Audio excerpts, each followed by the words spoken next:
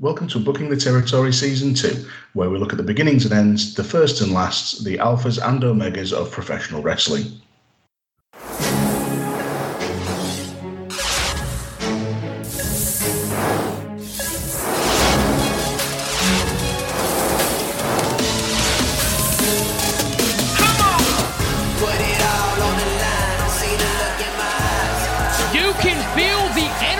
Amongst the NXT universe as we welcome you in to the very first NXT Level Up. Welcome to ringside, everybody. I'm Sudu Shah. He's Nigel McGuinness. And Nigel, tonight and every Friday night, we will see the future superstars of tomorrow on the red hot new brand here in the WWE. Oh, that's right, Sudu, and the name says it all. NXT Level Up is an opportunity for any superstar to move up the ranks here in WWE. An opportunity to make a statement that cannot be denied. And Sudu, it all starts right now. It's time to level up. I'm one half of your hosting duo, Dan Griffin, joined as always by my partner in podcasting, Piss Edery, UTT Rob. Rob, how are you, mate? I'm good. I've been telling you for years that I want Neil Warnock to come back, and he's finally come back. So I'm over the moon. Been bouncing off the wall. Yeah, just goes to prove that if you complain for 28 years, something happens. Well, somebody's got to like Neil Warnock, haven't they? But... Yeah. Well, there'll be a statue of him in Huddersfield if he gets us out of this mess. At least it wasn't Steve Bruce, that's all I can say. Oh, God, he were on the betting. I couldn't believe it. Did you have a bet on Warnock? Yeah, should we just, be put straight into the conference? You know? Hey, that'd be all right, Huddersfield versus York City. Well, every time we get relegated, we think, oh, yeah, that'll be all right. We'll win some games. No. Well, you can probably, I'm just going to get straight into it. You can probably hear another voice in the background chuckling away there. And I've got something to try here that no doubt I will absolutely butcher.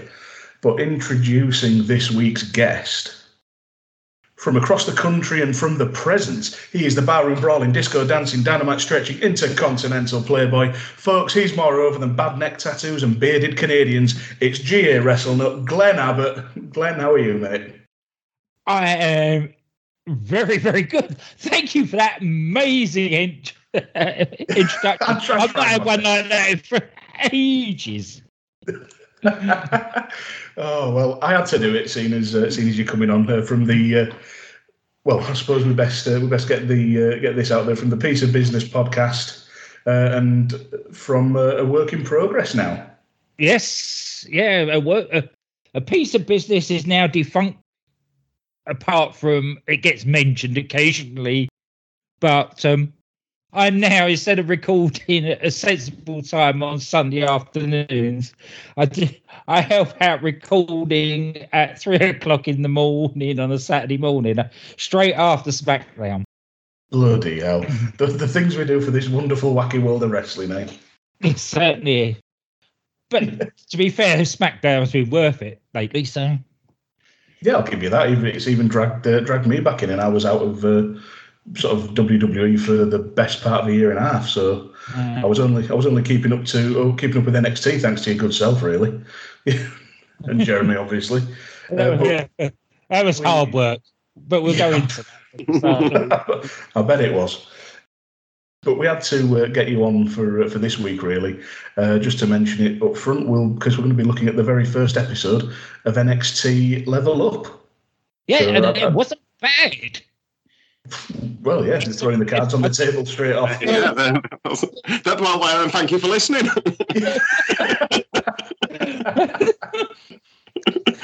So I'm so used to watching rubbish wrestling.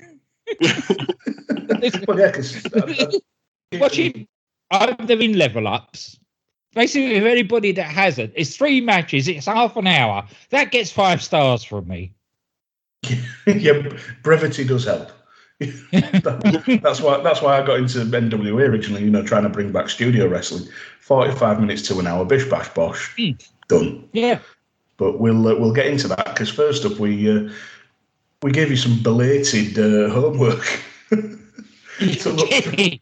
about 4 hours before recording.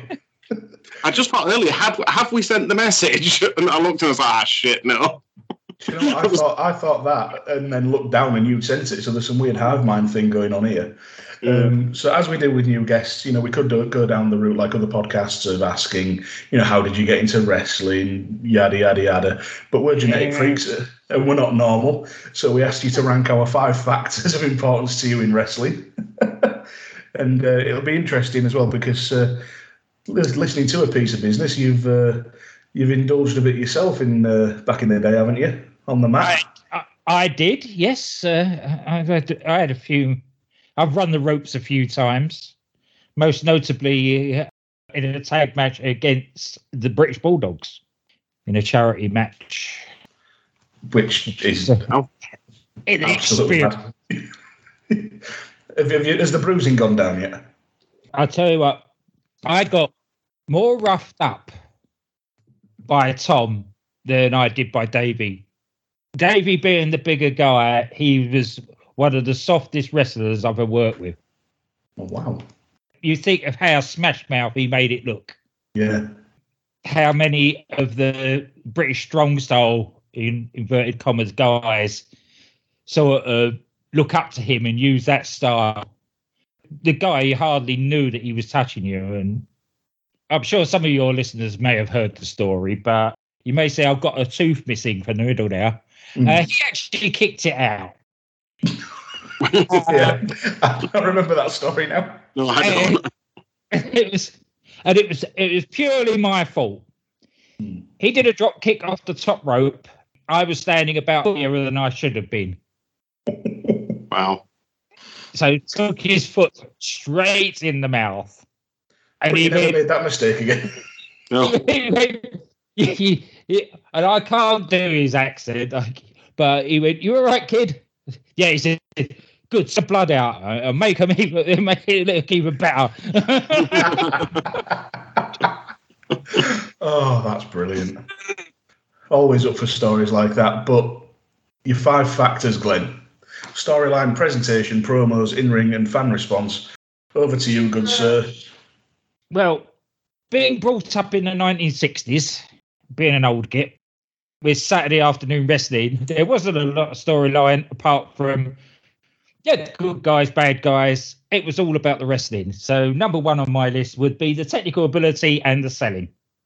Number 2, and I've swayed to this more recently since Booker T took over on commentary on NXT.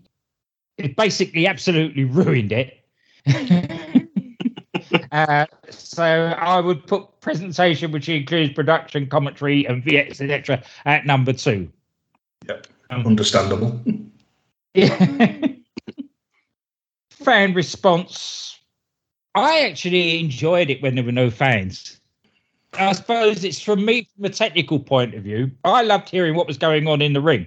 Mm-hmm. Those guys and girls, they had to call it cleanly because they couldn't get up to the usual chicanery that was hidden by the crowd noise where they were working to, and it was absolutely brilliant to watch. I thought for a second there you were going to tell us you were the guy shushing Rob at NXT UK taping in York. Oh, I wish. What else was there? Promos and storyline left. Oh yeah, I actually think that goes in with technical ability and in-ring work. Fair enough.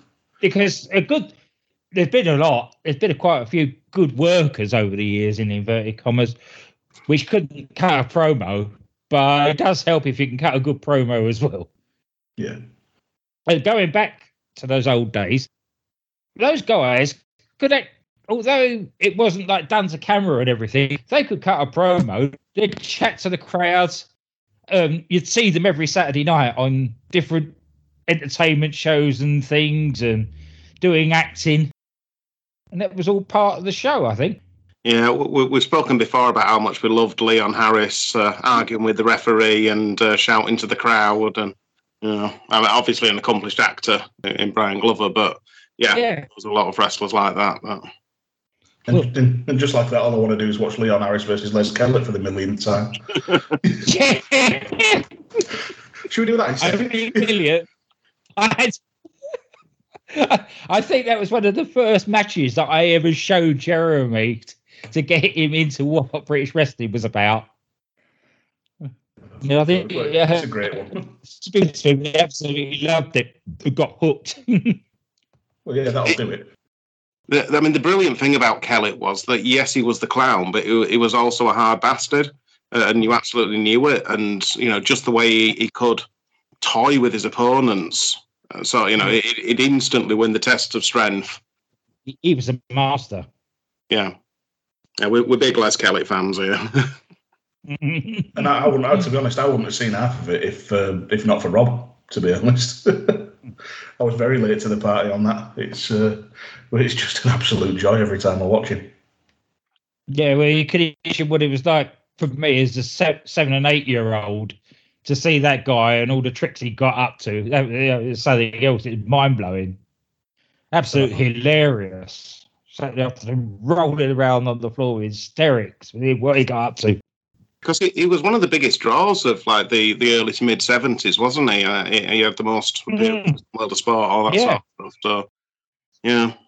Yeah, I've shown my granddad a few clips back, and my granddad's obviously well into his 80s now, but he wasn't familiar with Kellett's name. He couldn't remember that. But as soon as I showed him the footage, he was, I remember him.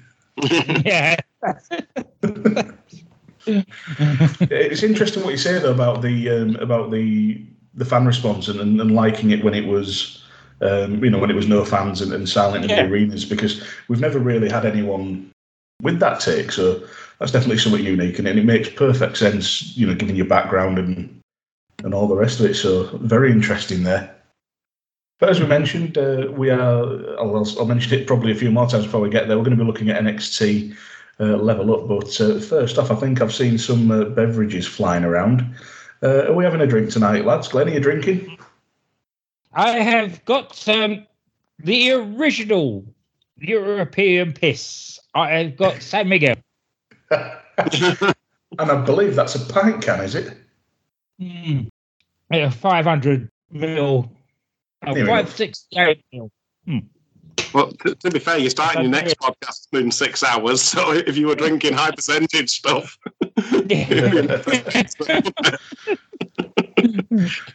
What are you on tonight, Rob? A few cups of tea.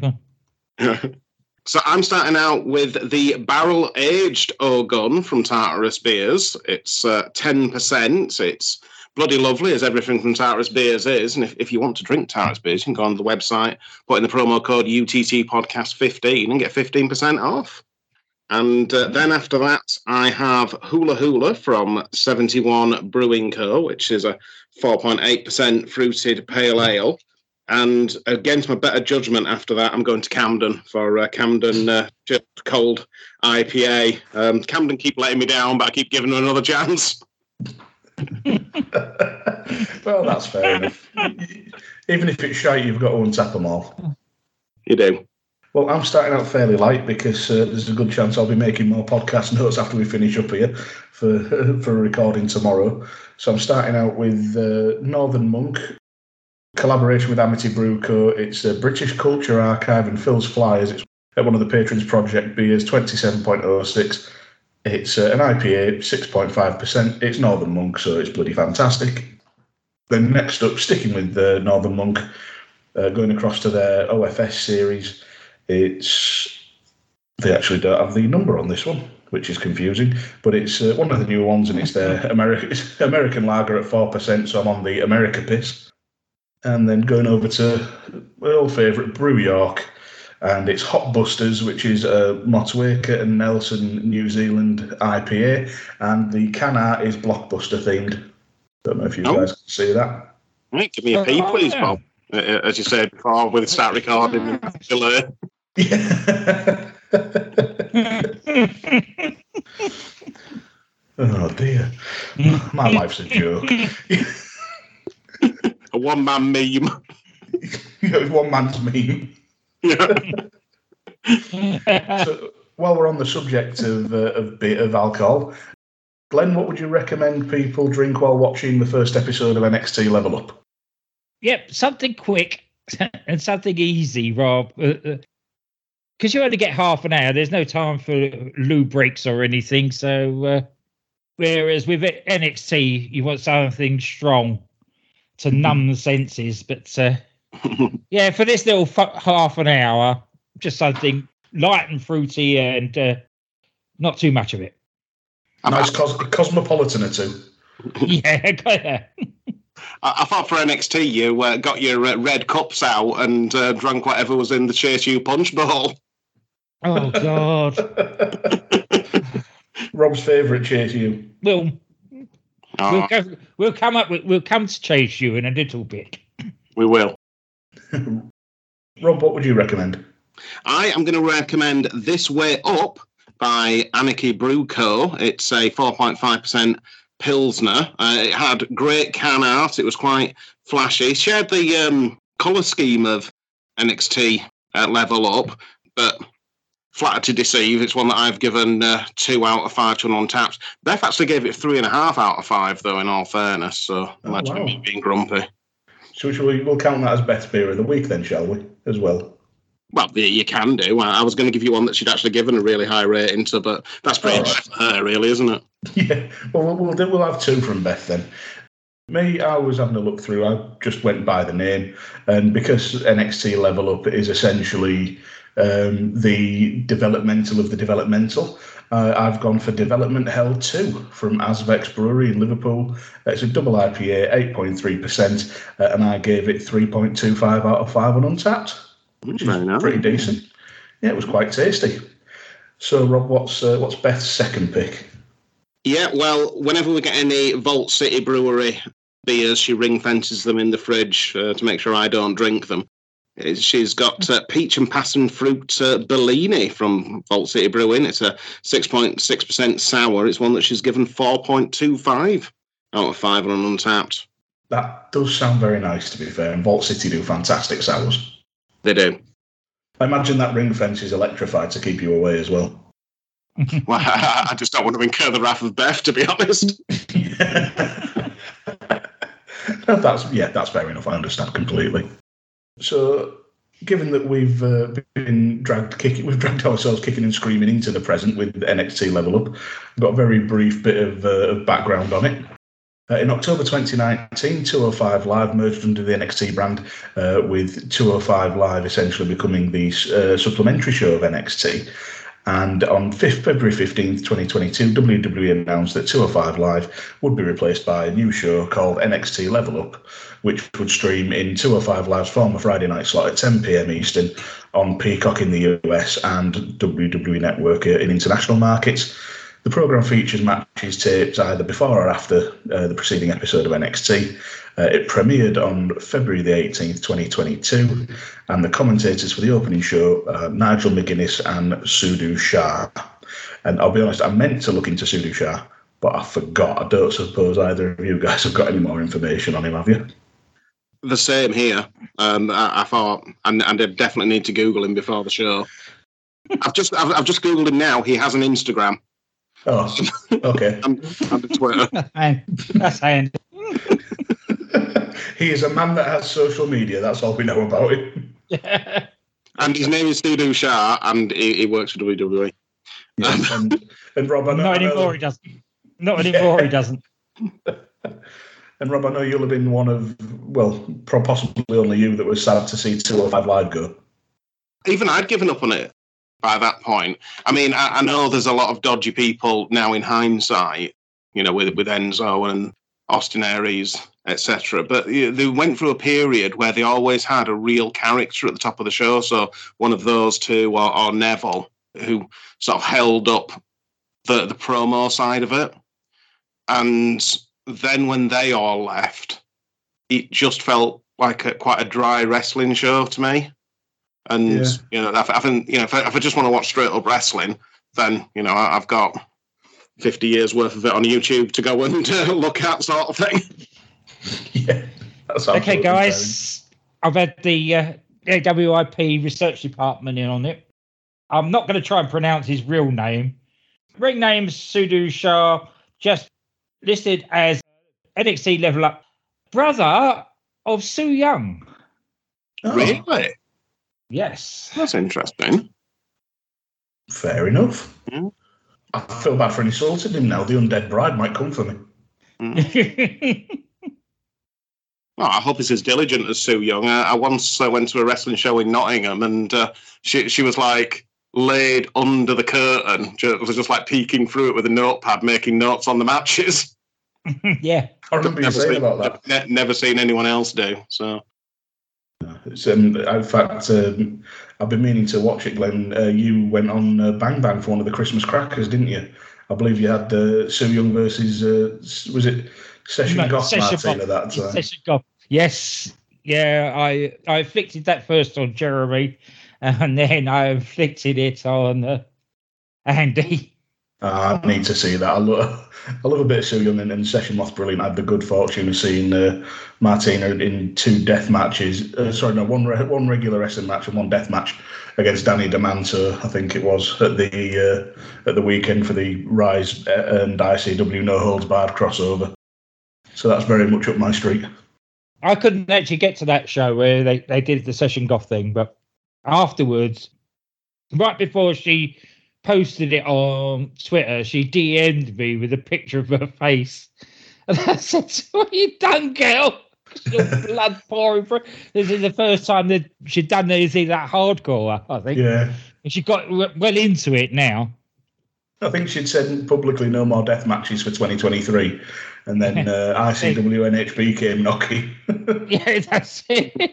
And I watched the other week, she was plunging onto Legos. So that's not necessarily true. She came to the ring for the match with D'Amanto with a kendo stick with 3 beer cans attached to it, just like with the kendo stick shoved through it.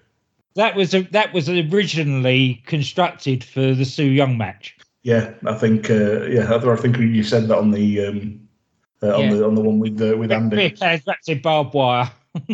Oh, there's no barbed wire this time. Oh yeah, they had barbed wire on it. Yeah, the razor wire was safe for the semi-main event. Yeah, oh God. But anyway, back to Level Up. Yes. Just on the opening, it's a weird thing to pick up on, but I quite like the colour scheme. You know, with the green, yellows, and oranges, and a little bit of blue in there. That could be just because the music's sort of fairly generic. But I did like the setup with the old NXT 2.0, you know, where they changed the arena and the seating was a bit more circular and all of that. Yeah. What did you guys reckon to the opening? It gave me very Velocity and Heat vibes with the green and orange. Oh, yeah. Yeah, you know, that sort of secondary show harking back to those colour schemes. It could have been. Or they were just thinking, what colours aren't we using? There's only so many colours in there. Yeah. chuck a bit of cyan in there. It just made a change from NXT, which at this time was an explosion in a kid's paint box. Yeah, it'd gone right away from just the yellow and black and like you say, firecracker in the acrylics. Mm. That NXT 2.0 logo did feel like a task on The Apprentice, and Lord Sugar would have been ripping threads off him in the boardroom. The whole of the show, I think, was done by some of the apprentices. I wish this had watched it every week. Yeah, I wish this show, this Level Up, had come along a year earlier. There wouldn't have been so many comedic moments, but because they were throwing people that were greener than grass straight in to a major show, there was a lot of comedy to be had. But it was like a cross between that, a developmental show, and a teenage soap opera. Yeah. I remember you and Jeremy constantly talking about how horny everybody was at one point. Yeah. For about 3 months. Although I was having this debate earlier on Twitter that, you know, if you look at the Olympics, there's a lot of people hooking up and all that sort of stuff in real life. So I don't mind a bit of it in wrestling. I guess when it's every single character, then it's a bit much. But it's over the top. Yeah, you've got to strike a balance. I think all wrestling products are one way or the other, and I think maybe the sweet spot will be somewhere in between. Yeah. No, at one point or another, it was implied that Duke Hudson had been through half of the female roster. Well, it's Chase U. It's Freshers Week. No, this is before. Before he became a schoolboy. I was joking. Oh God, I'm gonna have to go back and watch it just for the insanity. By the sounds of it, I watched the first episode and then shockingly it didn't grab me. Everybody said exactly the same thing. The amount of people that said to us, "Thanks for watching it, because we don't have to." But the thing is, every time I went in to watch it, I found something that I liked. I just then immediately forgot about it. Yeah, that's it. Because you'd be a banger of a match going on, and then halfway through, they'd cut to a backstage promo, and it'll be somebody snogging somebody or something. And the thing that I liked about it was it felt as if everybody there was willing to try their absolute best with the material they were given. Oh, definitely. A lot of time in wrestling, someone's given a gimmick that they don't personally like, and you can tell they're phoning it in. But it felt like everyone was, ready to just roll with it and see where it went, rather than just shit on it to begin with.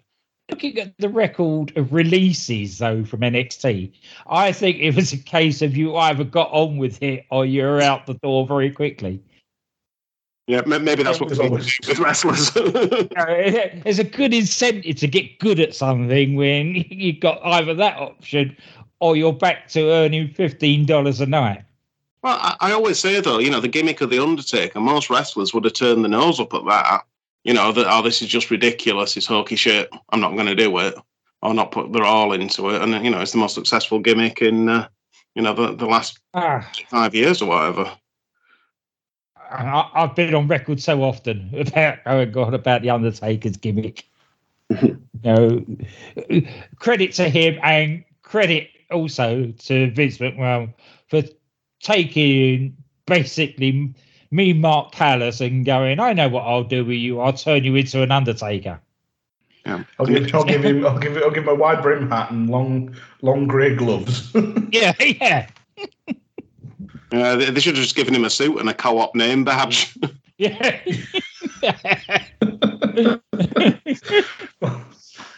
It certainly comes across like a gimmick that was dreamt up while on certain substances. And speaking of certain substances, Nigel McGuinness was twitching around a wee bit, wasn't he? He was. I think it was supposed to sell excitement. Yeah, I think so as well. To me, it screams sniff. It's just very strange how he got released, and they're struggling for decent colour commentators, and yet they just off you go, bye. They were knocking it out of the park on NXT UK, the pair of them, best commentary team on TV, and then all of a sudden they let the pair of them go. It's really strange. Yeah, because they had the token English commentator in Wade Barrett destined for SmackDown. Yeah. This is the problem with the interview process. Booker T went in and gave an excellent interview, and then he's just been batshit insane when he's doing the job, and that's why interviews don't work. I watched it. What was the big show before Vengeance Day? Was it New Year's Evil? Yeah. I think I watched about a match and a half of that, and I had to turn it off. No fault of wrestlers. I just couldn't listen to Booker. I know. I've done that with the weekly show quite often lately. I tend to, with the pay-per-view or premium live events, I tend to be able to filter him out a bit more. But he goes over the top. I did notice on that he was just starting to ease back a bit. I don't know whether he's been told not to be so bloody stupid. You'd hope so. Yeah. Anyway, Pat McAfee will be back soon, and everybody will shuffle around again, and Booker will disappear back off into the abyss. Into the pre-shows. Yeah. Yeah, it was nice hearing McGuinness again, though. I do miss him on commentary. He was on the rare occasion I did drop into NXT UK. He's always very good.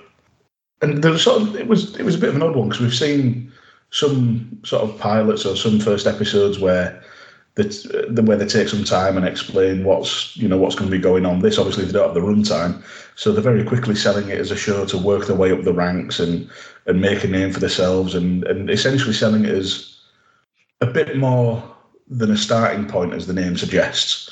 That almost anybody can drop down and level up, as it were.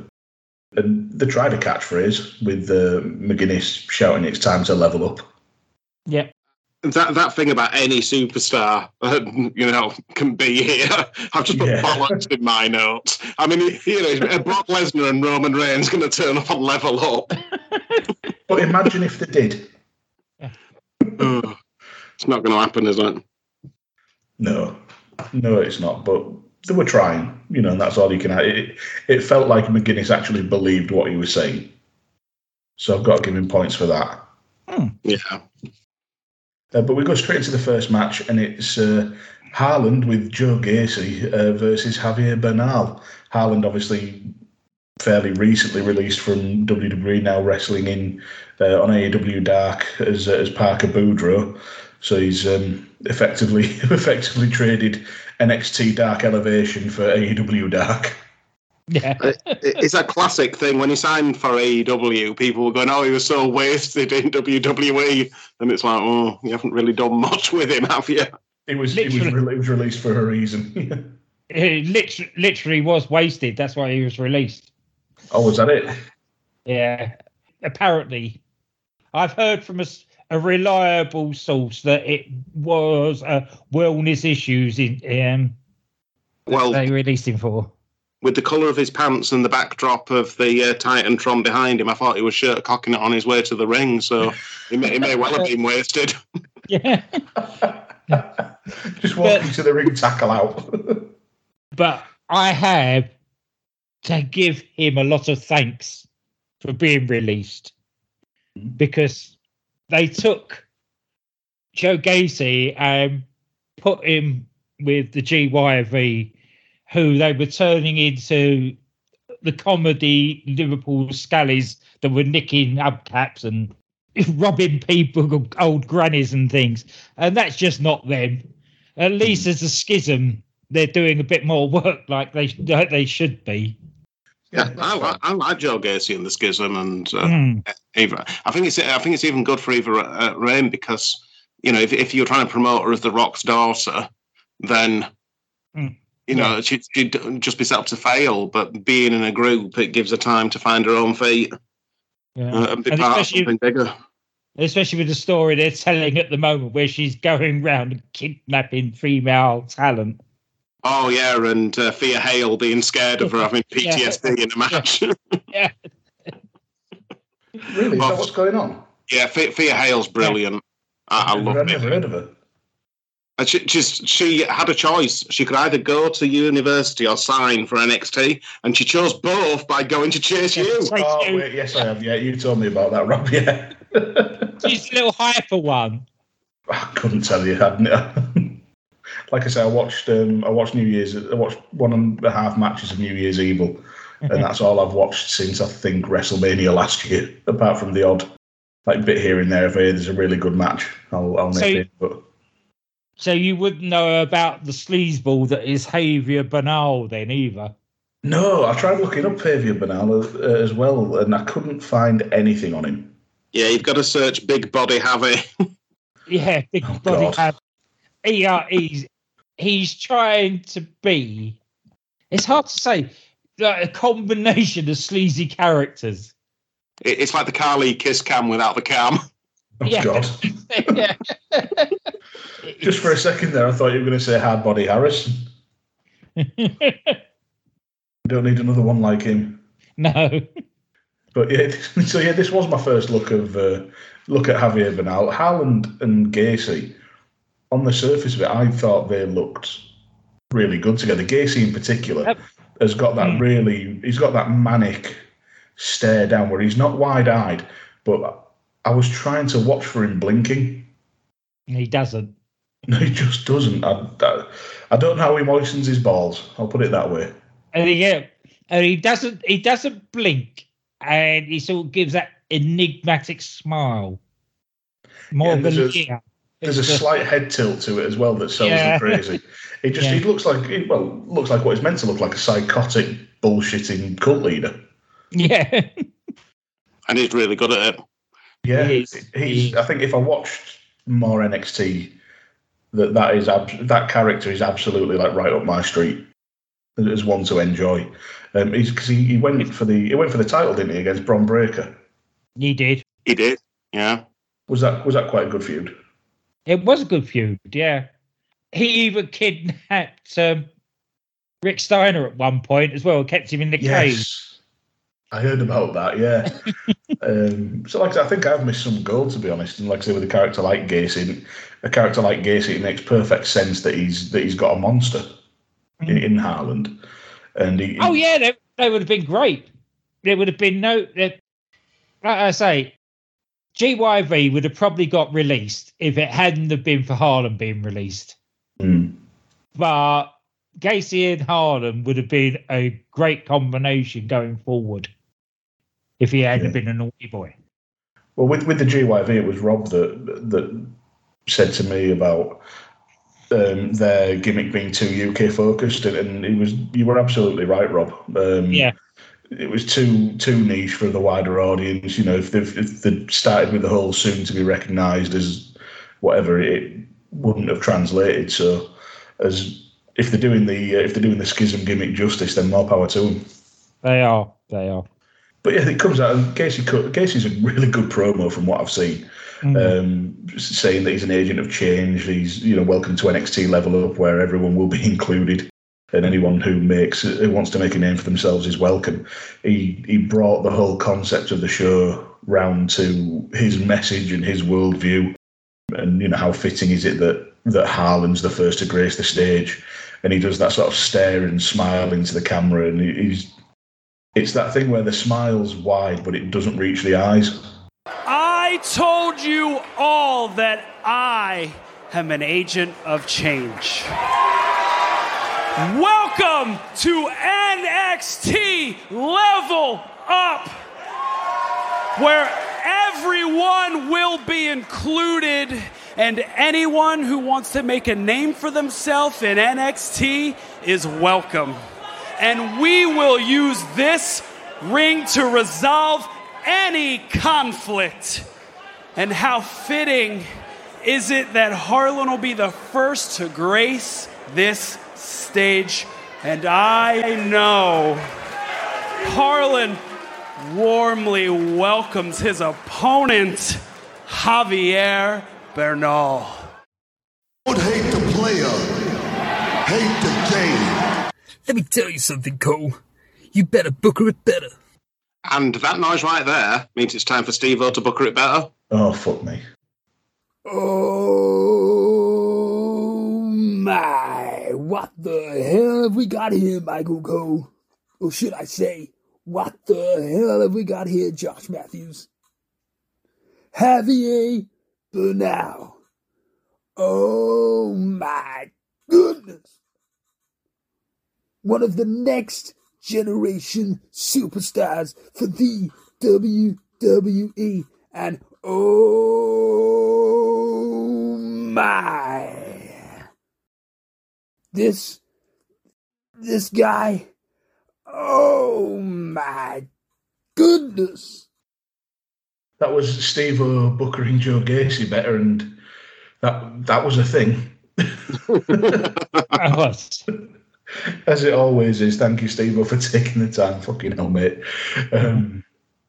Bernal comes out. I don't know what he's like now, but he was very sort of generic baby face, and not much of a reaction for Mr. Bernal. Like I said, what's he? How is he nowadays? I take he's got a bit more about him. No, really? No. Oh, he's just a bit sleazier. Just sleazeball. He's just an out-and-out sleazeball that gets his ass kicked. He's just a bit more of a modern wrestler. Yeah. Oh, well, fair enough. Well, he gets the shit kicked out of him here as well, doesn't it? It's very much a squash match to make Harland look like an absolute monster. Again, aficionado of good old British wrestling, it was lovely to see some elbows and knuckles being used as pointy instruments on the back of the neck of Nile. I love that when Harland's rubbing his face into the mat and then he gets his elbow right in there, doesn't he? That's a real hark back to the old days when But there was another hark back to 2000 because the Tank Abbott yeets back when he threw him across the ring. Oh yeah, I don't think that was deliberate though. It was. I think he slammed his face into the mat like 5 times consecutively. Yeah. And then he just dragged him by the ankle, like you'd see in a slasher film. Yeah, that's it. Well, that was it. That was the thing with Harland. That was exactly what he was meant to be. Yeah. He actually did injure one of the backroom staff at the performance centre because they were doing a gimmick where they were going down some stairs and he pushed somebody down the stairs. Oh shit! Oh dear. But Bernal tries to fire up. He ducks a swing, he gets a few forearms and a drop kick, and then he just gets absolutely swatted out of midair, going for a sort of crossbody. And I kind of felt for the beats, wasn't it? I went back and watched that 3 or 4 times to try and work out how we'd swatted him out of the air. Yeah, well, I was just about to say I kind of felt for both guys because the camera cuts just did it absolutely no favours. Yeah. No. But, otherwise impressive as hell, really. Just literally punching a guy out of midair is really impressive. Harland hoists Bernal up and gives him some sort of massive slam for the 3. And I really like the way he crossed his wrists on the pin.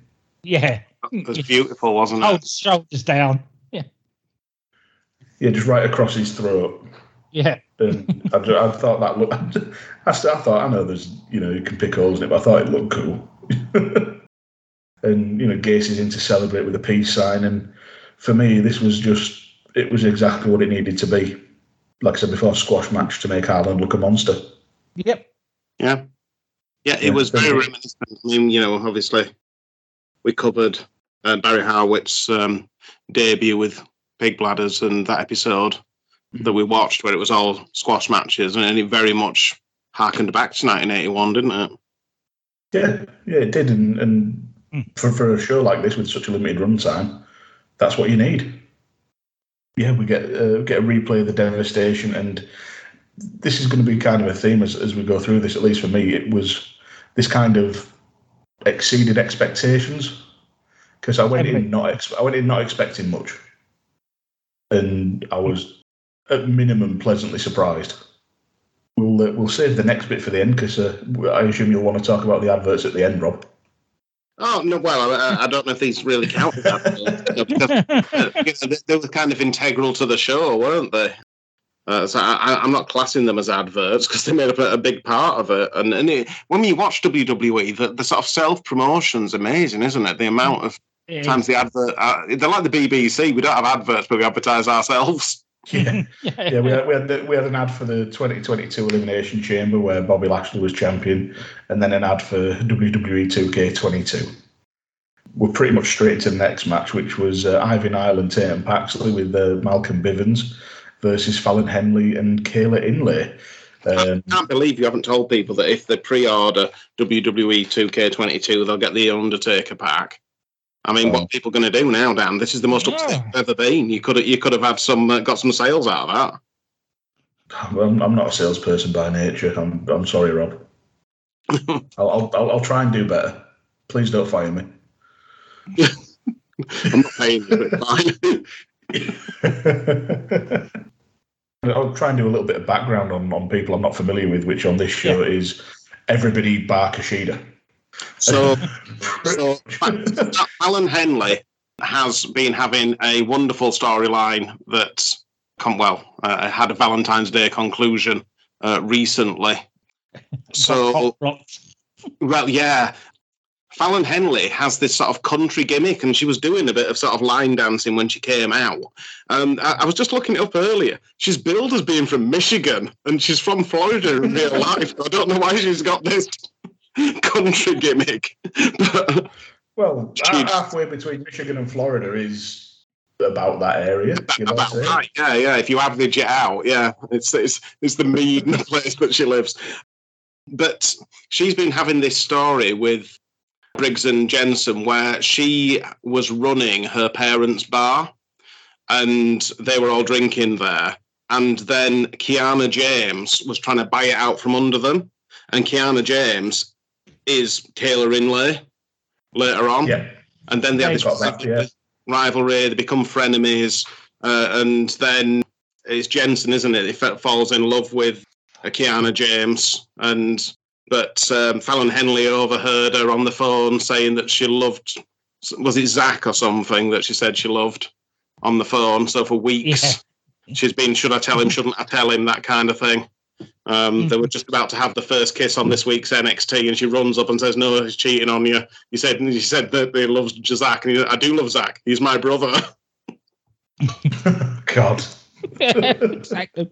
But if I've done my research right, aren't Fallon and Kayla now? Kiana, tag team champions now. Yeah, they certainly are. I was just about to get to that.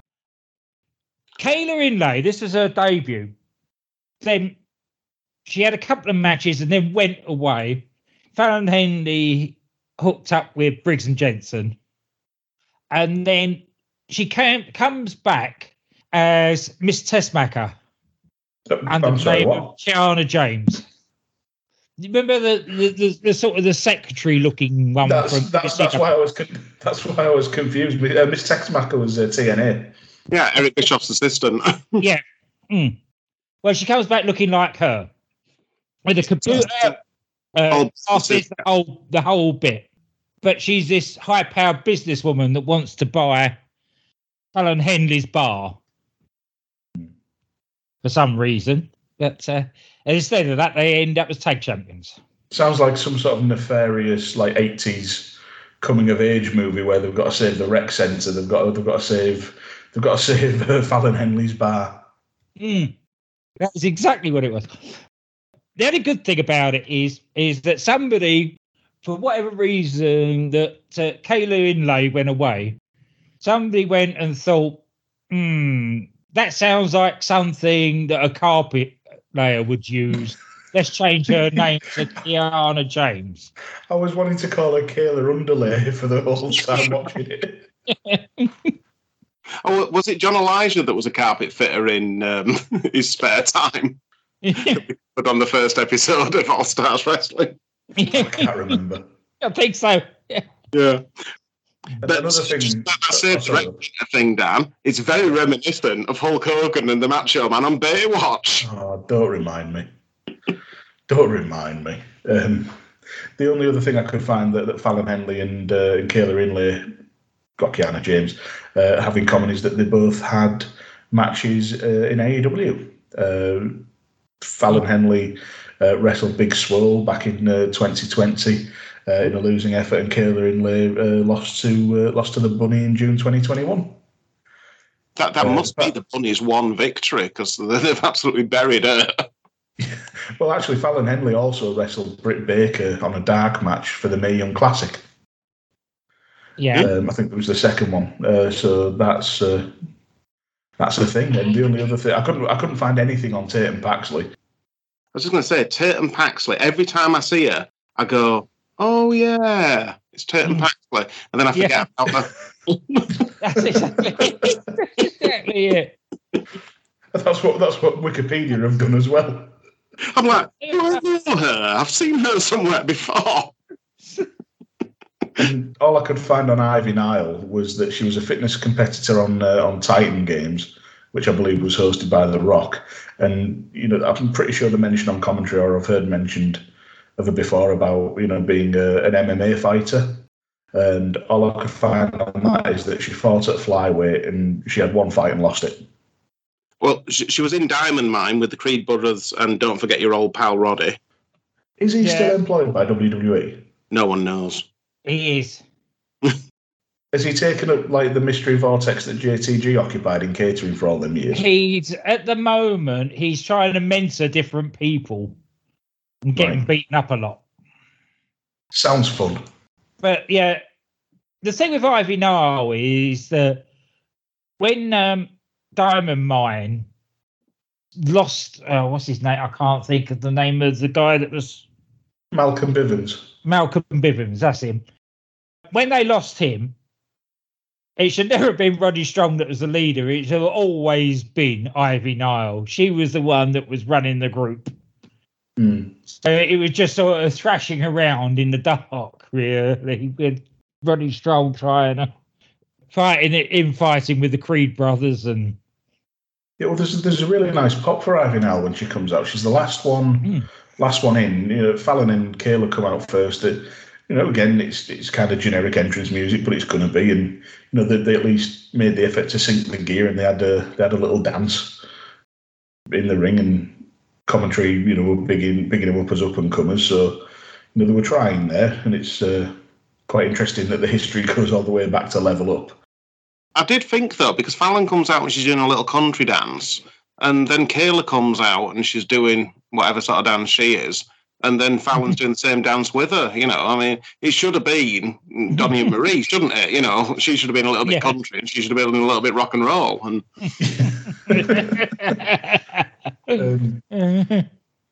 Tatum Paxley came out and did something, and Ivy gets a nice pop. And Ivy, whenever I've seen Ivy now, she always looks badass. She does. Yes. She's got a presence to her, which is something that you can't really teach or quantify, on screen. You had like Paxley was doing all these poses and bits and pieces. Ivy drew focus just by standing on the ropes. Oh, well, Paxley did do one of the stretching things we used to do at judo. Okay. I noticed that. The thing with Paxley is at this time, it must have been where she was first trying to get into Diamond Mine and impress Ivy Nile for some reason. This is probably their first match together. She just wants to get close to Roderick Strong, and it's that awesome charisma. Yeah. All that magnetic personality. I think this was Tatum Paxley's first match, actually, as well. So I think you had... yeah. It's sort of one experienced and one complete newbie on each team. Yeah. Well, I was actually really impressed with this. It helped that from the get-go, the crowd were chanting, "Ivy's going to kill you." The crowd made Ivy feel a bigger monster, and contributed more than they did for the actual monster in the previous match. When Kayla Inlay tagged out Fallon Henley, and it was Ivy and Fallon, we got a "thank you, Kayla" chant because the crowd wanted to see those two together. Oh, that's brilliant. One thing that stood out for me was, and it's because it reminded me a bit of Scott Steiner, was when Ivy Nile had the head scissors on. I can't remember if it was Fallon Henley or Kayla Inlay, and she just kept rolling with it and making it look effortless, and started doing press ups while she had her in the head scissor on the floor. I just thought that was brilliant. Again, they're doing vignettes of training guys. Right. Running 50 miles wearing chains and doing these sort of press ups and head docks and things on guys. Just to prove what a badass she is. Yeah. I think she turned Fallon Henley tried something. I think it was I'll probably get this wrong because whenever I hear the name, I always think about quesadillas. It was a quesadora, and Ivy turned it into a German suplex. Yeah, I've got that in my notes. I don't know if you noticed, Glenn, there was a World of Sports spot with the Ivy had Fallon's head sort of between her legs, and she did the handstand out. Handstand out of it, yeah. Even I clocked that one, Rob. Yeah, you're learning. I know. Something else I noticed during this match, Jen, is part of your list where you say about signs. Now, there's not really any signs in these NXT arenas, but there was right front row, right front and centre, a guy that was about 60 in a Chase U sweater. Was it you? No, Rob? It wasn't me. I mean, to be fair, Rob. it's mature students, isn't it? You know. Well, there's mature students, and then there was this guy. He didn't look as though he was part of the Chase U section. He was part of the staff. But yeah, really impressed by Ivy Nile in this. She was the standout for me. You know, the rest all got the little bit to do, but this really was the Ivy show. And again, I was pleasantly surprised by how much I enjoyed the match. Yeah, Rob? I'm just worried that in my head I thought the old guy could, in the Chase U shirt, could have been the Dean. And then I went on this thing of, why don't they get Shane Douglas in? Can you imagine? Do you know what? If the Chase U gimmick was in Impact, there's a fair chance, given all the talent they've brought back recently. I kind of want that now. I didn't know I wanted until just now. Now I need it. Put him back with Tori Wilson again. Oh hell yeah, yeah. Wrestling this couple. They'd show Kiana James and Briggs Jensen what a real couple is. Oh god. Ivy's finisher as well, where Kayla Inlay sort of misses the backslide, and Ivy has sort of it's like a dragon sleeper, but she reaches round her own back to lock it in and wrench the neck back further. I thought that looked really good. Oh, it's beautiful, isn't it? She did that on this week's NXT as well, didn't she? Yeah, she did. Yeah, this is absolutely brilliant. I love that sort of, I don't know, behind the back dragon sleeper thing. Join us next week for the Ivy Nile Standcast.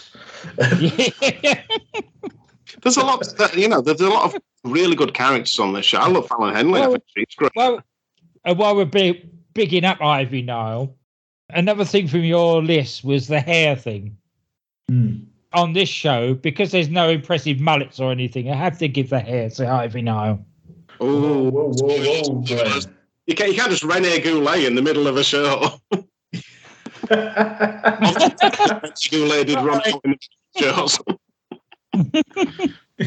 The Rene Goulet running. I'll do it again at the end. It's all good. It's all good. But yeah, I think suffice to say we all enjoyed this, and again, pleasantly surprised. It's never going to be the best match you'll ever see given the time limits, but I've certainly watched worse. I've watched worse actually on the main show.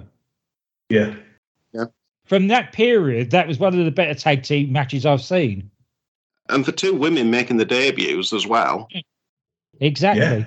When you consider what the Abbots, we called them the Lollipop Guild, who were the women's champions. All the botches that they were doing at this time. Was it Casey Catanzaro and the other one. Mate. Yeah. I don't understand about Casey Catanzaro though. Didn't she win like American Ninja Warrior, which had like really high ratings and stuff, and she was independently famous, and they took her and spent years training her and have scrubbed her of anything that relates her to that. And she used to come in and like climb up Spider-Man style the side of the ring post and stuff. And now it's just like generic wrestler number 2. Yeah. Katana Chance and Caden Carter are what they're calling them. That's it. And yeah, we used to call them the Lollipop Guild because it looked like you blew on them, and they'd go, yeah, they were the champions, and they'd do silly things like there was one where did a suicide dive. She did a suicide and caught her foot on the rope and just took her header into the floor. I remember when Caden Carter was, coming to NXT or whatever, and it may have been in the Mae Young Classic or whatever, and they had this vignette package, and she looked like an absolute killer, and I thought she was going to come out and be like, 6 foot tall. No. And then she comes out and it's like, oh.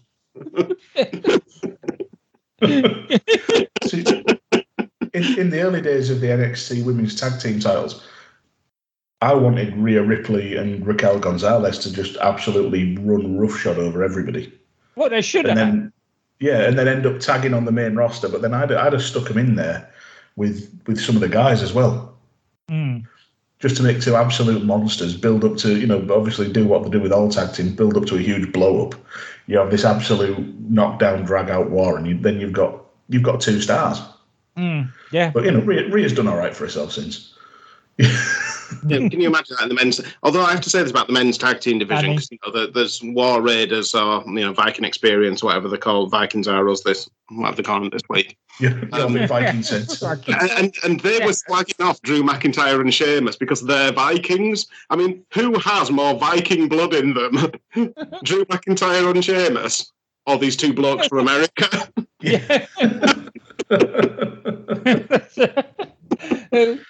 That's gonna be one of the best things ever. We're never going to call them the Viking Experience, but for WWE to get a cease and desist from York City. That'd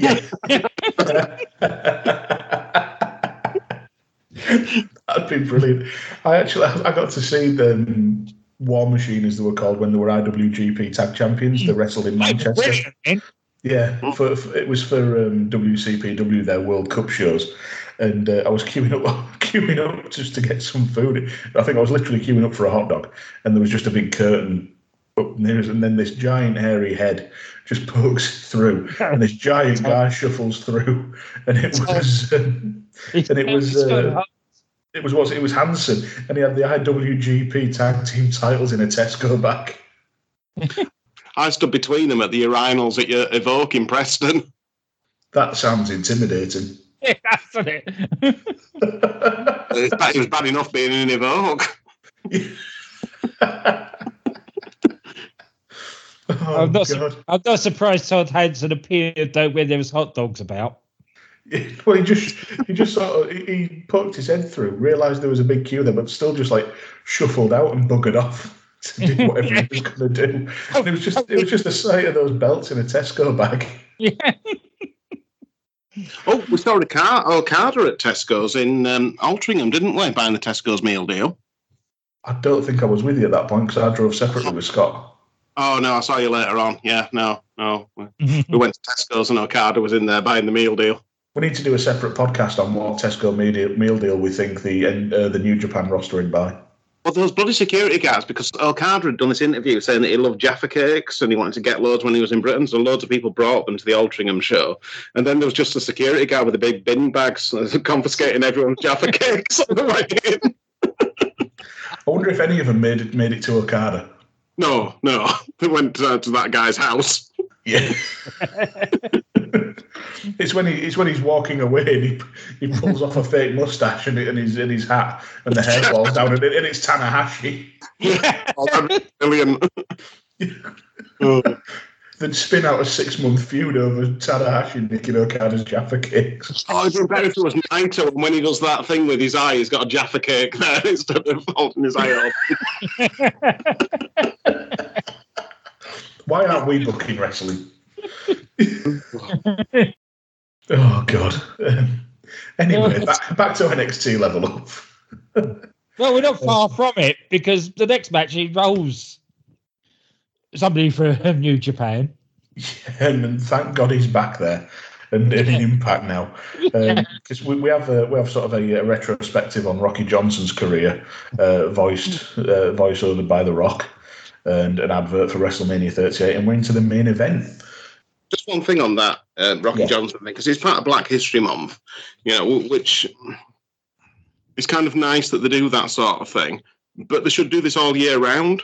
And the fact that they do it once a blue moon, if they were promoting stars of the past and promoting people, then it wouldn't stick out like a sore thumb. It's like when Sainsbury's do the LGBTQ month. It's tokenism. You need to be reinforced all the time. Don't get me started on that. I work for Sainsbury's. Don't get me started. Yeah, we don't want you to risk your job, Glenn, not for this podcast. No, don't. Anyway, let's back to Kushida, Idris Elba. Back to the Future or the past, or however way you look at it. You just I can't decide whether Edris Enofe sounds like a delicious dessert or someone I'd be really excited about town signing. Didn't he have a stint at Bristol City like 4 years ago? No. But town players go to Bristol City to die. That's the way it works. We don't get anyone from them. Oh, fair enough. Sorry. I just you've mentioned about a delicious dessert, and all I'm thinking now is banoffee, and I fucking hate banoffee. So what I'm going to do instead is take my first swig of this Imperial Smoked Cherry Stout from Brass Castle called Cherry Bomb. Yeah, get a mouthful of cherry. That'll stop you thinking about bananas. Oh, that's rather nice. But yeah, it's Kushida with Ikemen versus Edris Enofe with Malik Blade. Hero, you're my hero, in the words of Lash Lysund. Wait, what? Ikemen, you are my hero. Okay. The pair of those, although they have not been released, I can't remember the last time they were actually on TV. Which is a bit odd to me, because after watching this match, Edris Enofe looked pretty good, but I don't know how much of that was Kushida. I don't know, because I don't know how wrestling works. This is the best I've ever seen Edris Enofe. Yeah, that may. That's what I thought it might be. And Malik Blade always looks half asleep to me. I mean, I know he's not. I know he's an incredibly driven young man who spends a lot of time in the gym, and you don't get where he is without being driven. But he looks half asleep. Yeah. I'm just astonished at how well. I say astonished. I should have expected it really. Just how WWE managed to sort of drop the ball with Kushida, because he's so talented. Unbelievable. I was thinking this though, because was it just that he was on like a short contract and they didn't want to push him because he was going to leave, and it was like, I'm only going to come if I can live in Florida and not, do house shows and all this sort of stuff. So, because I can't imagine if they'd have got him full time on a long-term deal, surely they'd have had him on the main roster. But I'd still expect him to do more with him than put him in a tag team that sounds like a reminder to have a wank. I love Jacket Time. I don't care what either of you say. This was my shit. God, no. Oh, God, no. You've got a 6-time IWGP Junior Heavyweight Champion, 2-time IWGP Junior Heavyweight Tag Team Champion, a 2-time Best of Super Junior winner, a 1-time Super J winner, a 1-time Super J Tag Team Tournament winner, a 1-time Ring of Honor TV Champion, and a 1-time WWE Cruiserweight Champion. And you're putting him in a masturbatory reminder. But the thing about this is, Dan, and I saw a lot of that and loved a lot of that and thought Kushida was great. But the thing I didn't know I needed was tagging him up with Hickey Manjiro and calling it Jacket Time. Is Hickey Manjiro still employed? I think he were doing this for free. Hickey Manjiro is still there. He turns. I'll tell you what. I've got a notebook here where I just found a bit of paper on to do my notes for tonight. An old NXT. My notes for this was GYV versus Creed Brothers. Nothing match. Jacket tie and bring a desk to the Japanese announce table. Oh, that is what they were doing with Kushida. Oh, God. Don't get me wrong, brilliant for Hickey Manjiro, and I'll give him credit. Hickey Manjiro is definitely memorable. I was gutted that we didn't get more out of Hickey Manjiro on this show, because he just sort of stands in the background and doesn't do very much. And he's such a character. There's only really Gacy of the managers that does anything on this show. Former 2-time UWA World Trios Champion, Hickey Manjiro. The UWA?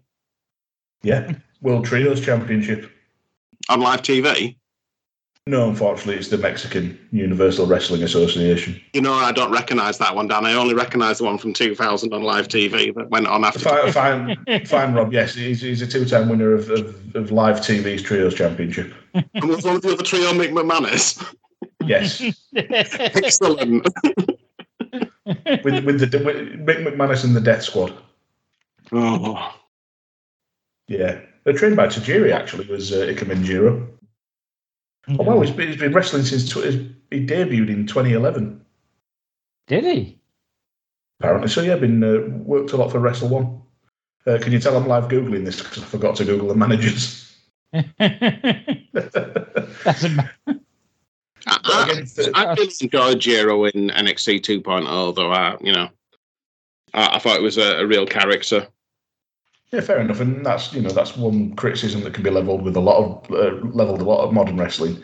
There aren't that many sort of standout characters, and that's what NXT 2.0 may have tried to go too far the other way, but at least it tried. I mean, I say this in the nicest way possible. It gave me Norman Smiley vibes. Yeah, I'm coming round to the Norman Smiley thing. I'm starting to get it after you and Sarah went on at me for ages for not getting Norman Smiley. Particularly Sarah. Smiley. Northampton's own Norman Smiley. To give him his full proper title. Just watch an episode of Nitro and he's coming out waving an American flag, the fucking liar.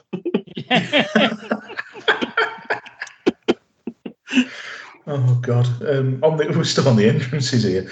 They gave Edris Enofe really sort of quite grand sounding music, and then I feel like he's made a rod for his own back with that nickname, the epitome of excellence. That's a lot to live up to. It doesn't roll off the tongue either, does it? No.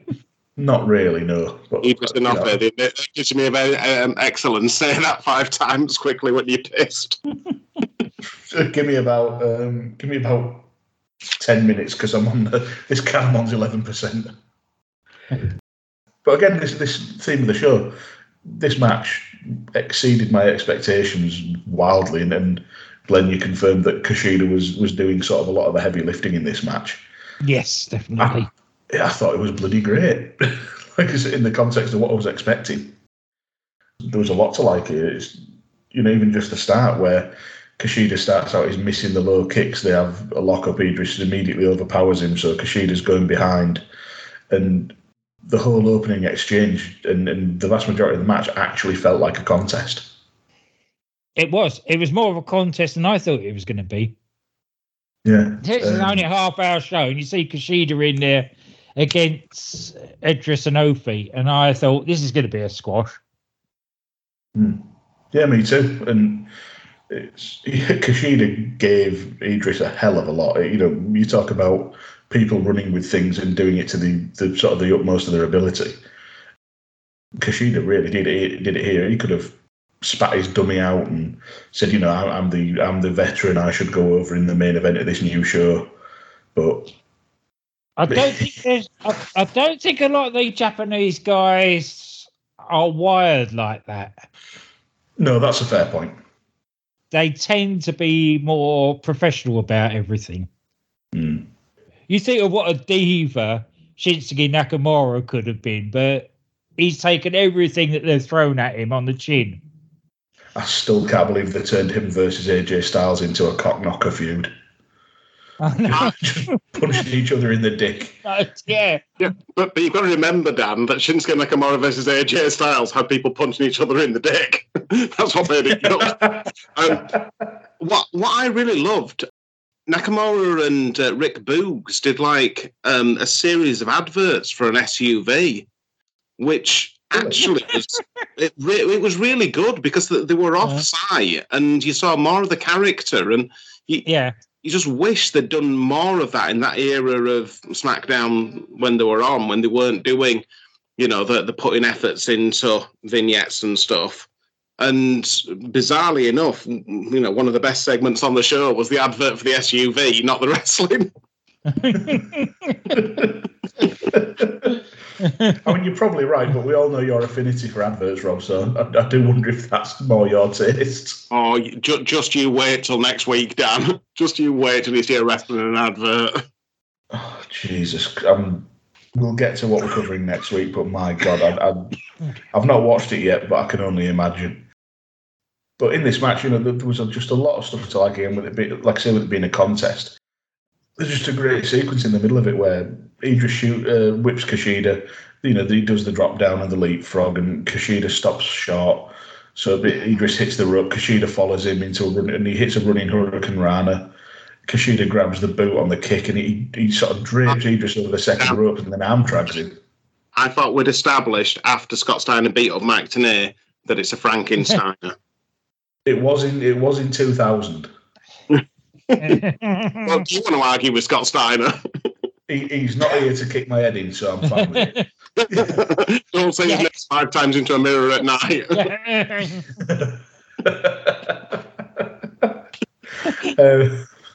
Fuck's sake. Steiner math. I had to try to explain the Steiner math promo to somebody at work the other day. Oh, imagine if Chase U were hired as a new maths professor. Well, he's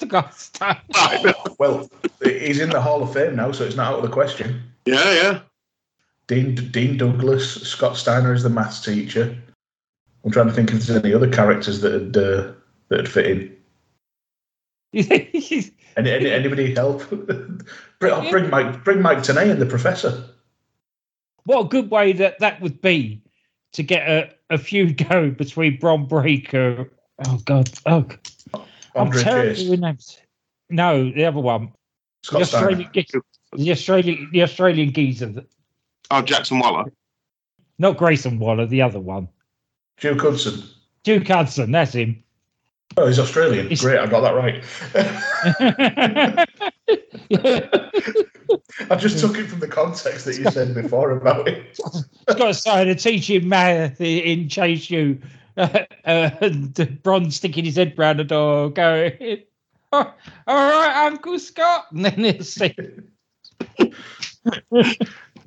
wouldn't be against Scott Steiner actually if he's fit and healthy enough. I wouldn't be against him actually having a match with Bron Breakker. I can just imagine the scene though, because like Scott Steiner's there teaching maths, and Andre Chase is like sat in the corner, and Bron sticks his head round and says, "All right, Uncle Scott." Andre Chase is like, "No fucking interruptions." Yeah. Oh, you could bring back, even just for the vignettes, you could bring back Aidan English as the drama teacher. Oh, really? That'd be so good. Oh, I'd like that. But yeah, any more thoughts on this match, lads? Well, Kushida went for a Judy Gatami, which is shades of Tank Abbott. Your favourite move? Oh, just don't get me started on the sexy star thing. No, I won't, because I've heard that rant enough fucking times. What about you, Glenn? Any more thoughts on the match, sort of overall? Again, it's been like the whole show that it surpassed expectations.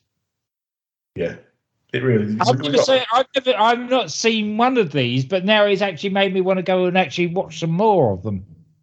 The second episode starts off pretty hot. Starts off pretty much in the same vein. Doesn't quite hold the steam to the end. Ah, right. But I'll. Who knows? The third might bring it back up. It can't be a hit every week. They are just. It is essentially, like I said, NXT Dark Elevation. It is, and it's only half hour out of the day. You're not exactly losing a lot of time. Yeah. NXT 2.0 felt like that was 2 hours wasted. A lot of the time. This feels like if you watch half an hour and it's a bit shit, you just think, oh, that's all right. Yeah, whatever. And you get one in a half-hour show. You get 3 matches and one of them's good. Then you don't worry about the other 2 that much. Yeah, exactly. I mean, we got to see Kushida pull out his repertoire. He misses I think he was going for a shote in the corner.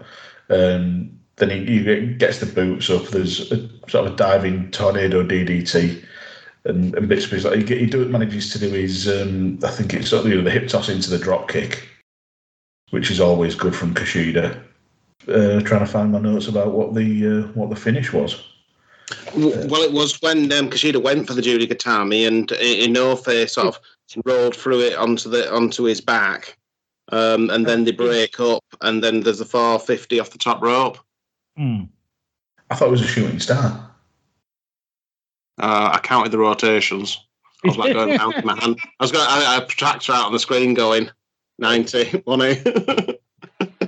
I must have looked away for a second. I've even written shooting star press on his on my notes. That's what I've got. So yeah, and because he did the shooting star because his knees pretty much went into Kushida's stomach, didn't they? Yeah. Yeah, but you're round back again on the 450, aren't you? Yeah. Hang on a minute. Have a look. Anyway, while he's looking, I'll sum up my views on the show. They put Harland over. Tick. The tag match put Nile over. Tick. Kushida against Edris Enofe. Put Enofe over. Tick. Basically, good overall.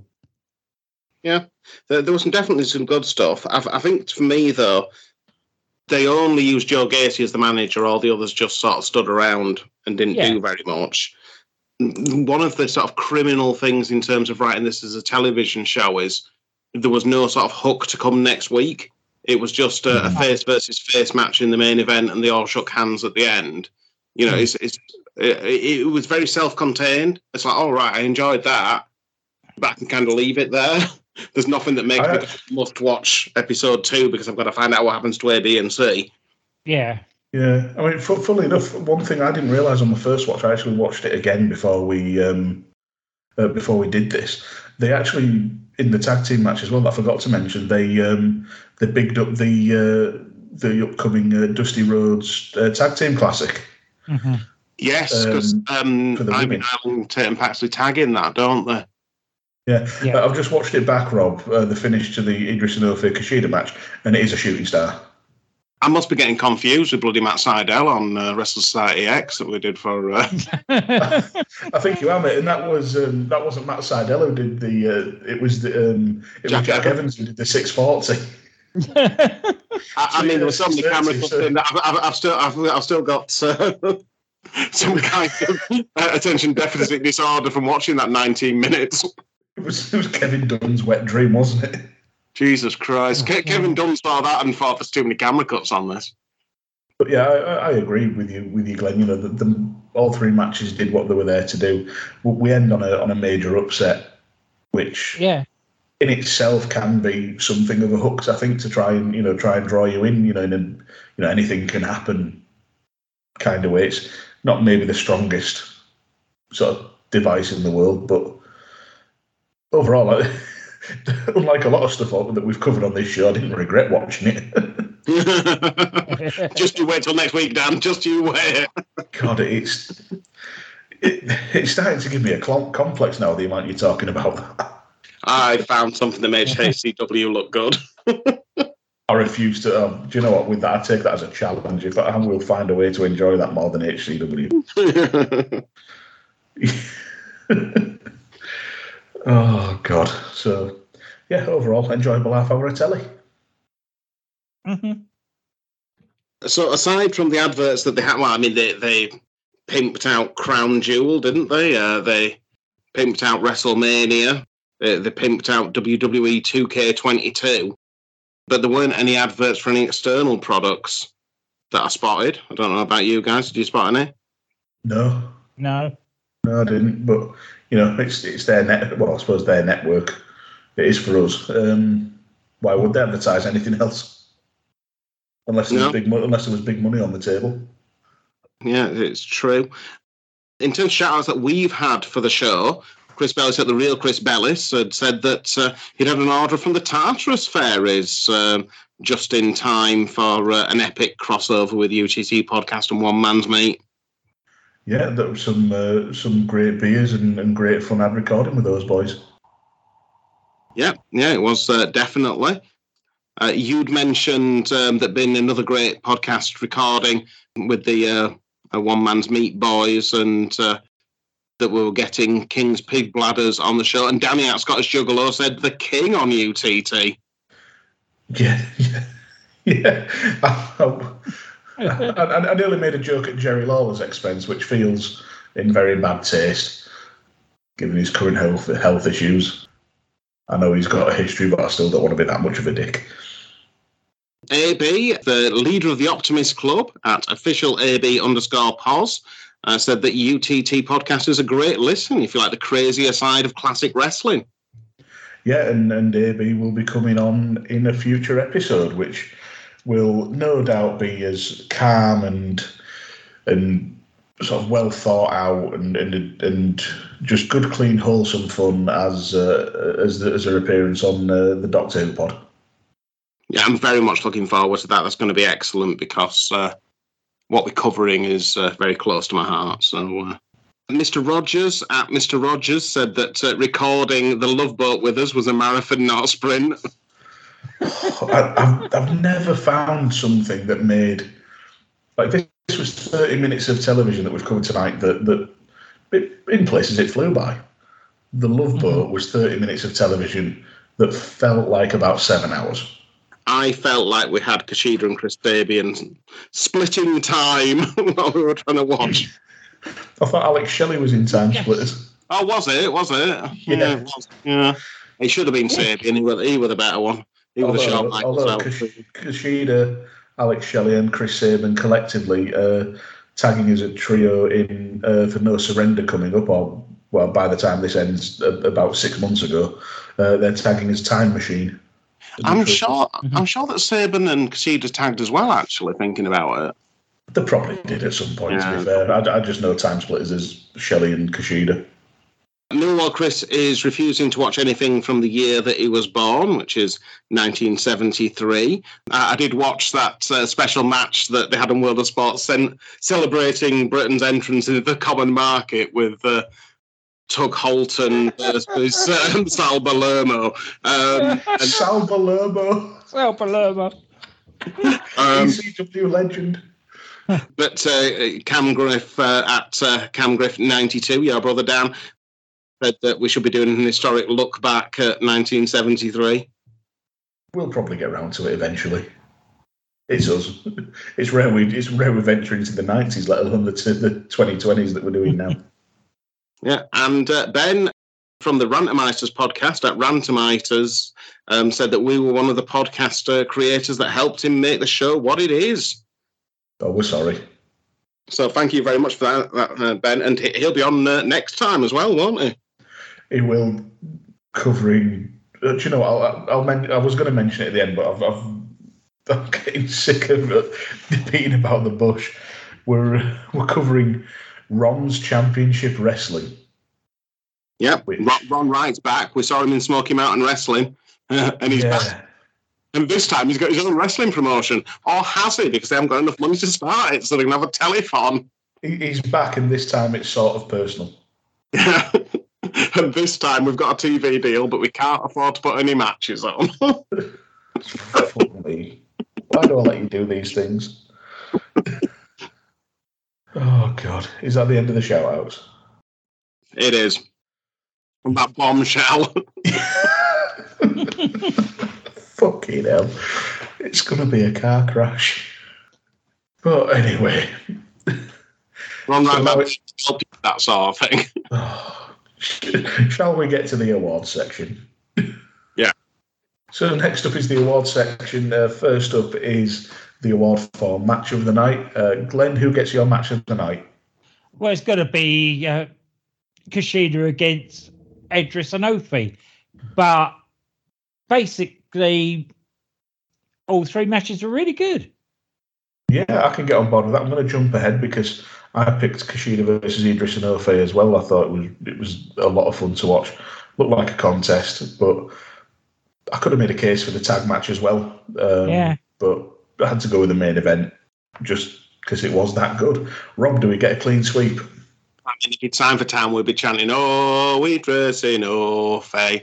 Yeah, definitely. It's those three. It is only good match ever. Yeah. Fair enough. I'll watch any future matches with tempered expectations.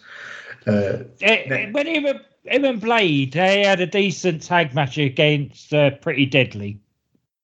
Oh, a couple of weeks ago when Pretty Deadly were all sad because they'd lost. Yeah, really hope it was going to go into a pretty dejected storyline. That was it. I thought they were going to be doing the Corbin. Yeah, right. Pretty sadly. But they pecked up halfway through. Yeah, they did. I was gutted at that. In my head canon, they're still pretty dejected. Bad luck Baron Corbin was the best version of Baron Corbin, easily. It was. They should have kept that going. It was so good. He's going back there, though, isn't he, now? What, now that has JBL fucked off? Yep. Yeah. He lost again last week, so JBL's basically giving him the elbow. Oh, well. But it makes sense. Why would a wrestling god hang out with Baron Corbin? Well, one loss to him at WrestleMania in Kurt Angle. Yeah. So next award is the MVP of the night. Glenn, who's your MVP? That is a hard one. I would say Kushida for making Edris Enofe look so good. This is getting scary. I'm jumping ahead again because I've got exactly the same for the exact same reason. Rob, are we getting a second clean sweep? We're not, because he is the MVP of every show that he's on, and he makes everything better. It's Joe Gacy. I thought you were going to say Ikemen there. No.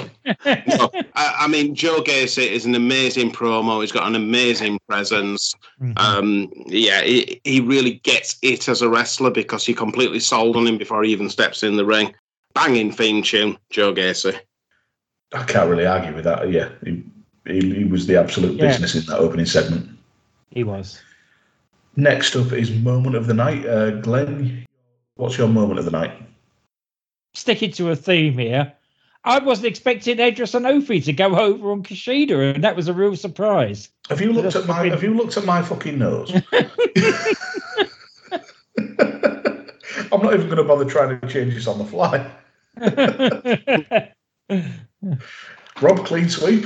No, I thought a little bit out of the box on this one, and I guess it's a little bit unfair. But when I'm watching, new TV shows or whatever, I really love sort of that team up moment where they get the team together and they go and assemble everyone that's going to be, the main cast of the show going forward. And this is the genesis of the Fallon, Henley, Kiana James moment. It's the first time we see them together, and obviously they're going to go back and have that great storyline in future. So it's really great to see this sort of proto team of them together. So from a television point of view, and that history, I'm putting that in. But that normally I don't look back and accept future things, but I am doing this time. You just didn't want a clean sweep, you bitch. No, I understand your point. I do. It's it was actually something in my notes as well that this was sort of the outset of this who'd become tag team champions. So I do understand. I think the thing is with this, we normally cover stuff that's really historic, from the 70s, 80s, 90s. And this time we're covering something that's really prescient. It's happening right now. It's literally this week they're involved in a storyline. So it's a little bit different, and it sort of colours my view on the show. Well, at time of recording, this aired a year ago tomorrow. Yeah. So I think it is quite literally the most recent thing we've ever done. Yeah. And we love the 70s. Yeah. I love things that happened anywhere from 9 to 19 years before I was born. Worrying thing is, I do as well, and I was born. I lived those years. It's all right. Rob did a few of them. Wow. Did you? I can't remember. Couple, maybe. So we can't do a sign of the night because there weren't any signs. No. On the flashback for Rocky Johnson and Tony Atlas's tag team, there was an amazing sign that a kid had drawn for the Soul Patrol, and it almost looked like they were in a boat. So this week's sign of the night goes to Soul Patrol in a boat, as drawn by an 8-year-old. Yeah, 1978.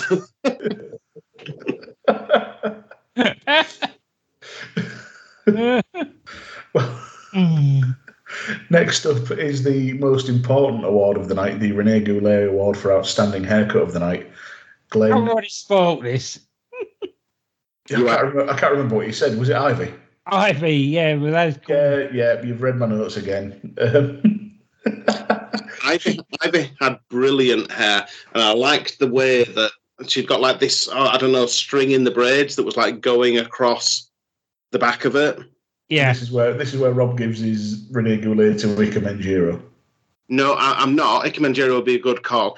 A lot of really nice hair, and that's the only thing I ever remember about her. Tatum Paxley always has nice hair, but the winner of the Renee Goulet Award is Edris Enofe, because he had sort of the shaved sides with geometric patterns in.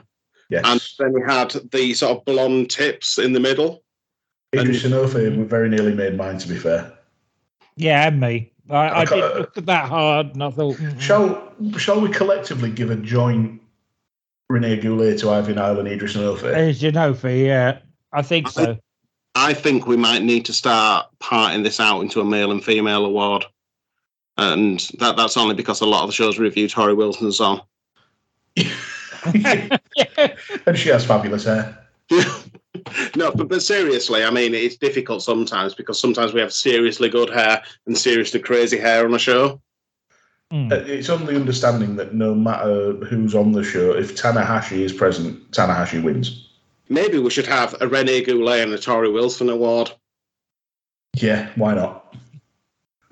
Well, I'll try and remember that for next time. If it comes up again, Rob remembered his idea. If it doesn't come up again, I forgot. So we'll give Ivy now the Tori Wilson award, and we'll give Edris Enofe the Renee Goulet. That sounds fair. Sounds fair enough. So for our final piece of business, see what I did there. We got to rate the show out of 10. So I'll come to you, Glenn, first again as the guest. What would you rate the debut episode of NXT Level Up out of 10? Pleasantly surprised.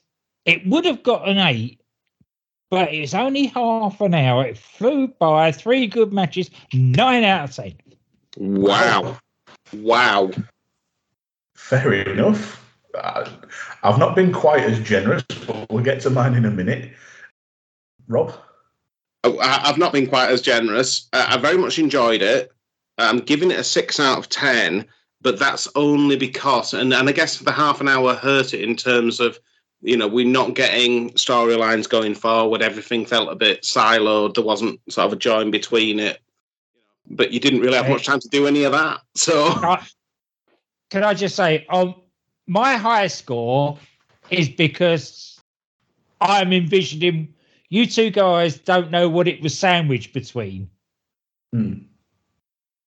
I know what it was sandwiched between. So I'm looking at it how much better it was than the 2 NXT shows it was sandwiched between.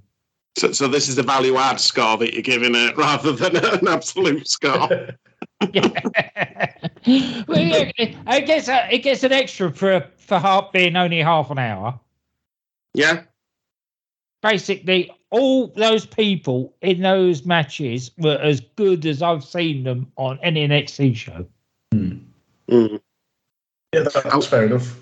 The added context that Glenn brings there in that sort of in that informing his opinion is exactly what I was hoping had happened on this show. And the extra knowledge you've brought from watching all of NXT 2.0 is it just not to toot our own horns, but it just made you the perfect choice for this episode, mate. Thank you. Brilliant. Carry on, Rob. I can't remember what I was going to say, so it must have been a lie. I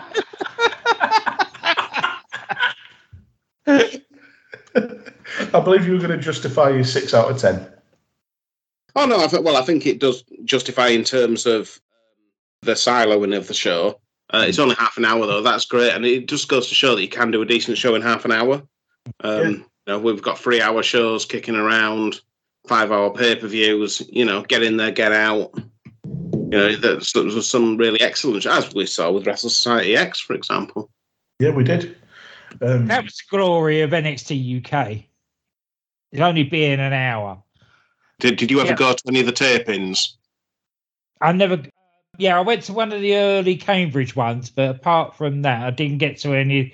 I tried to get to the BT studios, but they were really, really. You had to know somebody to get in there. Even Sid couldn't get me in. That's how hard it was to get in there. I went to the initial tournament in Blackpool, and it was amazing. And then Dan and I went to NXT in York, and I think it was the longest night of my life, and I thought it was just because I was. The thing is, I went to both nights, and both nights were 4 hours plus. At least you're not the only one that said that. At least on the first night, I was hammered. The second night, I thought it was just the hangover that was killing me, but no. No. No. But as for my rating, as I said, I watched it just before we started recording, and that was my second viewing. On my first viewing, I was where you were, Rob, at about a 6 out of 10. I've actually bumped it up to a 7 on second viewing because it was as sort of slickly produced as any WWE show is. The commentary was fine. I do quite like Nigel McGuinness in general, so I enjoyed that. In ring, it exceeded every expectation I had, especially with at least 2, maybe 3 wrestlers having their first sort of TV match. We got a decent squash match, a good tag team match, and a very enjoyable main event with a surprise finish. It was only on second viewing when I found the sort of the story elements that commentary were putting in about the Mae Young Classic. But I think, like Glenn said earlier, every match did what it set out to do and did it effectively. It was very snappy. It was only half an hour. So, yeah, I bumped it up an extra point to 7 out of 10. Really, really enjoyed it. Excellent. So would it surprise you that the community vote on Cage Match rated this show 6.14 out of 10? Fair enough. I can see how you'd get there. You were only a little decimal point off, Rob. Yeah, well, and people might not believe this, but I actually I make a point of writing down my review pointage before I look up what Cage Match had it as. I don't want to be guided by them, although sometimes I vehemently disagree with Cage Match. So. Yeah, you don't want to listen to wrestling fans, mate. Even though I'm one of the people that contribute to Cage Match.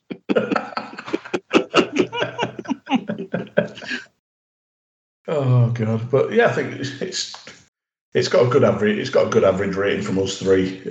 I'd say it's well worth checking out to anybody listening who hasn't seen it. Yeah, I was pleasantly surprised. It goes quickly. There's a lot worse ways to spend half an hour watching wrestling. Do you think they'll make that the tagline? NXT Level Up. Pleasantly surprising. Yeah. Keep it until next week, Dan. Just you wait. See, now I don't know what's you keep going on about this one that we're covering next week, and I feel like it must be absolutely shockingly shit. That's why I picked it. I look forward to listening to that. But I don't know if you're faking. But I don't know if you're faking me out. That's the problem. No, I'm not. But it's been an absolute pleasure having you on, Glenn. Where can people find you? You can find me at GA WrestleNut on Twitter.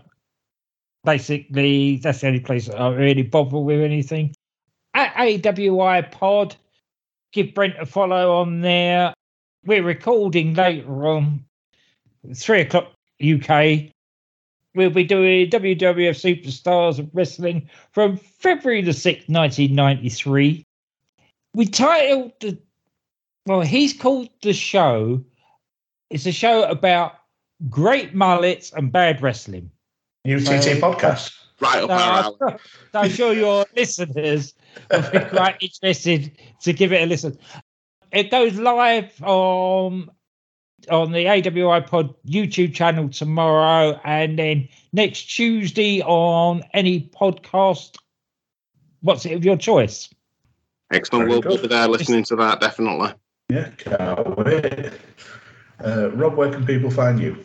Yeah, you can find me at UTT Rob. It's really more about the mutual than about the followers, so I'm absolutely more than happy to follow back.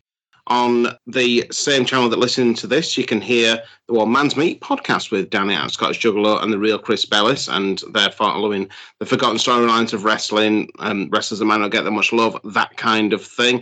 They've also recently, although probably quite a while ago when this drops, because we've got a backlog, dropped their Cold Cut series, where they are going through each episode of Wrestle Society X and Wrestle Society Extra, which we were very privileged to be guests on the second show for, weren't we, Dan? We were. That was a lot of fun to record. I had no idea Wrestling Society X existed, and I couldn't be happier to have found that. Or been put onto it, I should say. Yeah, so go back in their archives about 2 years ago when this dropped and listen to that. But yeah, it was absolutely brilliant, and we're happy to be on that. On the same channel, listen to this as well. You can hear the Unbooking the Tankatory podcast, where we're following the ups and downs of the in-ring career of legitimately the hardest man that ever lived, one David Tank Abbott. And if you follow the Twitter for that, at UTT Tank, you can get some hashtag Tank facts, such as Hulk Hogan boasts about slamming Andre the Giant at WrestleMania 3 in the Pontiac Silverdome. Tank Abbott once slammed the Pontiac Silverdome. He did. I've seen it. It was an incredible feat. Tank Abbott completed Dance Dance Revolution without losing a single life the day it was released. In fact, he found it so easy, he wrote his first novel while doing it. Yeah, absolutely. It's a great read. And Tank Abbott can teach an old dog new tricks. Very true. He can. And I was going to go into my spiel, but it's taken me this long to realise I should have Rob run all of that off last, because that's far more important than where you can find me. But you can find me on Twitter at DanGriffin21, usually tweeting about wrestling that's a minimum 6 weeks out of date, or movies that are 25 years out of date. And if you want to hear more of me, you can hear me on the Doctor Who pod with Cy Powell over on the SJP World Media Network. Where time of recording, we're just about to wrap up season 3. We'll be making plans for season 4. We cover one episode or serial per Doctor per series, seeing what lands for me as a modern Who fan with the classic stuff, and vice versa with Cy as a classic Who fan with the modern stuff. Glenn, it's been an absolute pleasure, mate. Hope to have you on again in the future. It's been a great chat. I've loved your insight into everything here, as I mentioned before. Just thank you so much for coming on. I'd love to get back in the time machine with you and go back to 1973. We have to do it, and we have to drag Millwall Chris on as well, kicking and screaming, and we can explain why it's so good, and he can complain. He can bounce around his inflatable house and have a sulk. Thank you, gents. It's been a pleasure. Oh, pleasure's all ours, mate. Thank you so much. And next week, as we've said, we're going to go to Ron's Championship Wrestling. Rob will give the full backstory there and what that is, and we will be having the velvet piped absolute gent that is witticisms of Benon of Rantermeister's fame. Very much looking forward to talking to him as well. He said he'd come on the show and do absolutely anything we asked him to. So Ron's Championship Wrestling. Yeah, never say that to never say that to Rob. You'll end up watching some right shit. Sounds right up my street, actually. Well, we've got the telephone, and then we've got the first episode of the telephone, the last episode of the telephone, the first episode of the wrestling, and the last episode of the wrestling. So we are going to be milking the shit out of this promotion. Glenn, you've just signed yourself up for Ron's Championship Wrestling. But that's all to come in the future. Just a final thanks to Glenn and to Rob, as always, for putting up with my bullshit. And to all of you at home, thank you for listening. And what a main event here on NXT Level Up.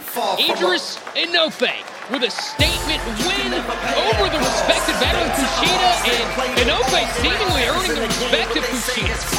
A show of respect from superstars in our main event, perhaps an indication of the spirit that this show will be built upon. Absolutely, the tag team partners even shaking hands, but tonight is Edris Enofe's night as Enofe makes a statement to level up. You could never overlook me. Believed in myself and look where it took me. Push me.